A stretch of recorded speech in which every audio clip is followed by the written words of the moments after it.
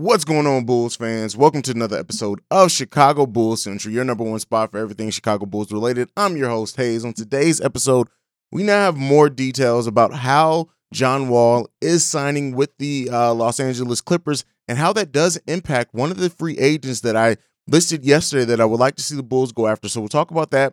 We'll also talk about the Bulls' upcoming roster and what that may mean for how we're going to fill that out. And we'll also go over some more possible free agent targets for the Chicago Bulls. We'll get into all that and more on today's Chicago Bulls Central. You are now tuned in to Chicago Bulls Central, your number one spot for all things Chicago Bulls, hosted by Hayes. All right, Bulls fans. So first off, we're going to jump right back into the John Wall thing. Released a special episode on the YouTube yesterday in regards to John Wall, him reaching a buyout. In that buyout, he gave $6.5 million back on that $47 million contract. So what that means is that he can sign into mid-level exception money.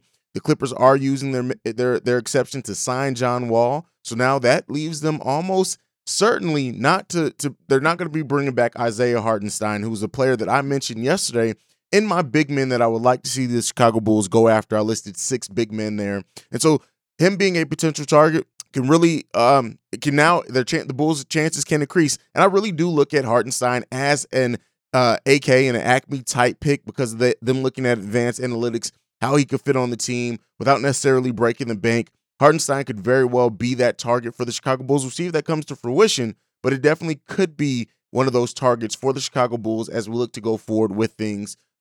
This John Wall signing to the Clippers, like I said, everyone healthy, could be a pretty big change for the teams out there on the West Coast. Luckily, we don't have to worry about that too much, but maybe the Bulls can now benefit, making it a little bit easier for them to sign Isaiah Hartenstein if he's their one of their targets there. He may not be. They may have something completely else on the radar that we don't see right now, or I don't see, and they could completely change by the time it gets to that point. But in talking about that, we know that we're heading towards free agency. Free agency opens Wednesday at midnight. I think it's Thursday. Teams can start announcing signings. Signing trades can be done as of Thursday. That's when we can start seeing some signing trades done, things like that.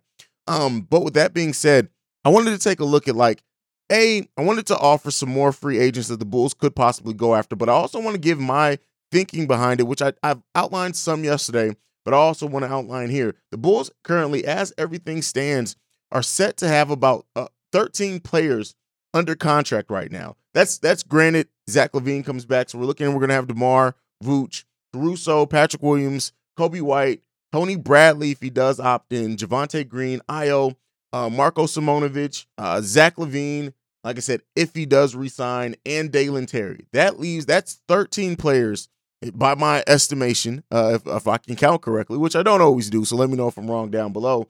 So that really means that the Bulls don't have too many open roster spots. Now, as some of us think, Kobe White may be moved. He may stay on the team. That Tony Bradley, if Tony Bradley does opt in, his opt-in is right at $2 million. So that's not too hard to move. There are a lot of teams with trade player exceptions that could absorb that contract. Also, it's not too hard to really cut. It's not too big of a loss if they do need to cut it to open up a roster spot. Now, we know the Chicago Bulls are notoriously, I don't want to say cheap, right? But we know that they're going into the luxury tax once they sign Zach LaVine, unless they just don't use the mid-level exception or something like that. So looking at how this team is going to fill out, right? Now, I'm going to offer some free agents today. Really what we looked at it by me just saying we have 13 players under roster, that means that we don't have too many more open roster spots, honestly. Now, we could fill that out with two-way players. Now, I didn't mention Justin Lewis on that because he is a two-way player. So, still some space there. But the Bulls, just looking at players who's probably not coming back. Malcolm Hill, not coming back. Tristan Thompson, God no. Please keep Tristan Thompson far away. Tyler Cook, we could see Tyler Cook come back and then offer him a qualifying offer. He does have a qualifying offer of $1.5 million. Matt Thomas, I can see a world in which Matt Thomas may come back depending on what other moves that they make on the bench.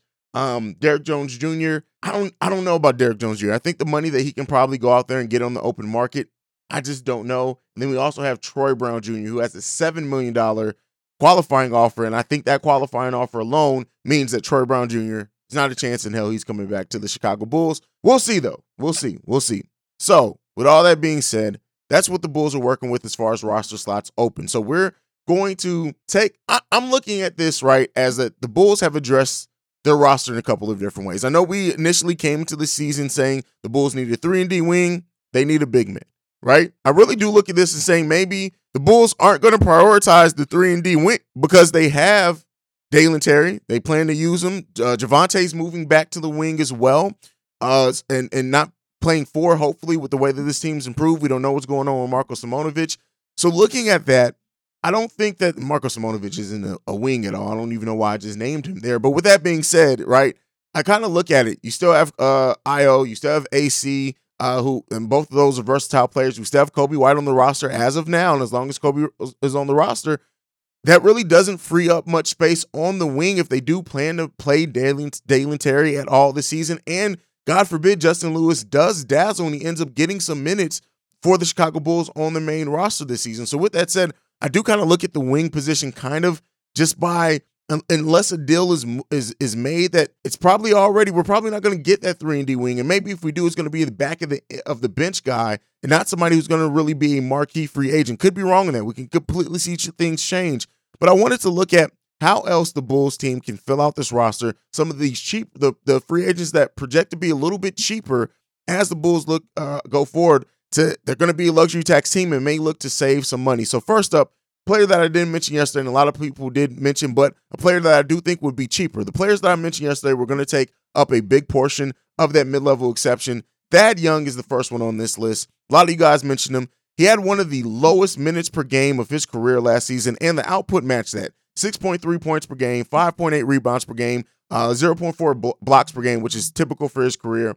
1.8 assists per game. Now, we know what Thad Young brings. He comes in as a player that knows the system, can really play on any system. He can play on the perimeter some. He's a solid defender. He plays well in the offense, being able to pass the ball, get people in better positions. I just don't look at Thad Young as being a player, and I could be completely wrong with this, that is going to command a lot on the free agent market. Not to say that he's just going to be a veteran minimum player. He's probably going to take the rest of that mid-level exception if we don't offer the full mid-level exception to whoever we sign at center. But you can bring in Thad Young as a player who can also come in, play some minutes for you at the 4, play some minutes for you at the 3, may even play some small ball center for the Chicago Bulls with the way that they line up as well. Mentor, all those good things. We all know everything that Thad Young brings to this team. But considering his output, considering this was the first year, I think since his rookie year, he did not average in double digits points per game. Now, again, that's because he also wasn't given the opportunities. Thad Young is the player on this list that I think can definitely be used to fill out the roster. Now, again, some people may mention Gary Harris, things like that. They're not on here, mainly because I think the wing is kind of taken care of right now, unless Coby White is moved. Next one up, Kyle Anderson. Much like what I said about Thad Young, Kyle Anderson is a great defender who comes in, doesn't need offense necessarily called for him, but can operate in the offense very, very well, can get other people open. He has a willingness to move the ball, and listen, he can come in and almost be a seamless fit off that bench for the Chicago Bulls. Again, keep in mind, the players that I'm mentioning here aren't players that I'm saying should be day 1, day 2 targets of the Chicago Bulls. These are players that I'm saying after you address that backup center position, these are some players you may want to take an interesting look at because of what they offer. Kyle Anderson can play the 3 and the 4. As we know, one of the things that AK did even and said in his press conference with Dalen Terry is the versatility coming off the bench. What this Bulls team is going to be is players who come off the bench who can play multiple positions, which offers up a lot of different matchup types that you can give out there and a lot of different styles depending on what type of game you're in at that time. Kyle Anderson is definitely a player that could be that, and a player that I wanted to put on this list as well. Last up on this one is Paul Millsap. Now, Paul Millsap, again, lowest minutes he ever played in his career at 11 minutes per game. But looking back at what he did maybe in 2020-21 isn't going to give you the best. Like, it's just, Paul Millsap is a player that I look at and I can honestly say, having on the back end of your bench, I would thoroughly enjoy having Paul Millsap there, and given some spot minutes, he can do some things. And I think that when you look at like culture building, things like that, Paul Millsap can definitely be a signing that the Bulls look into to bring in to see what he can bring. But again, None of these guys that I name are guys that I'm saying are going to change everything for the Chicago Bulls. Thad Young probably brings the most on this list. Kyle Anderson has a younger option as well, brings a lot of things. But these are some other players that we can see the Bulls go after to see what they can bring in and what they can bring to this team. But let me know some off-the-wall free agents that you guys may look at. Again, this list is more so towards after you get your big signing.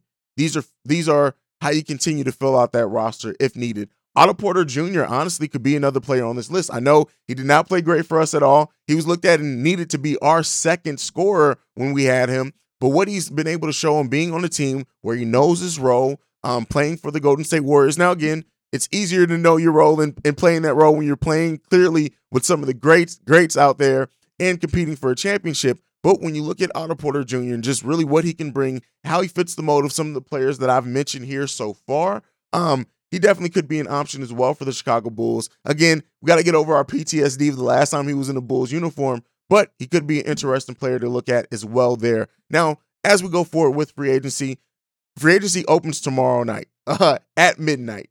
If there's a deal announced at midnight, I will be dropping an episode at midnight.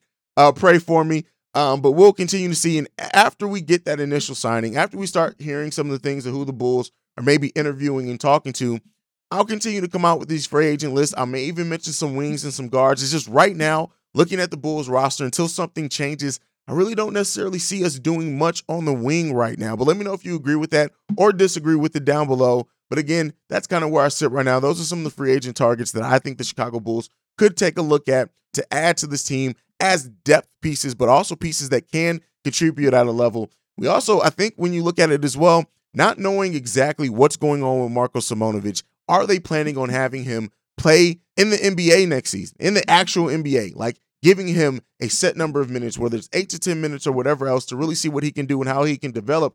That can change a lot of what the Bulls do in free agency as well. We can completely see a world in which the Bulls use most of that mid-level exception to bring in the center, if not all of it.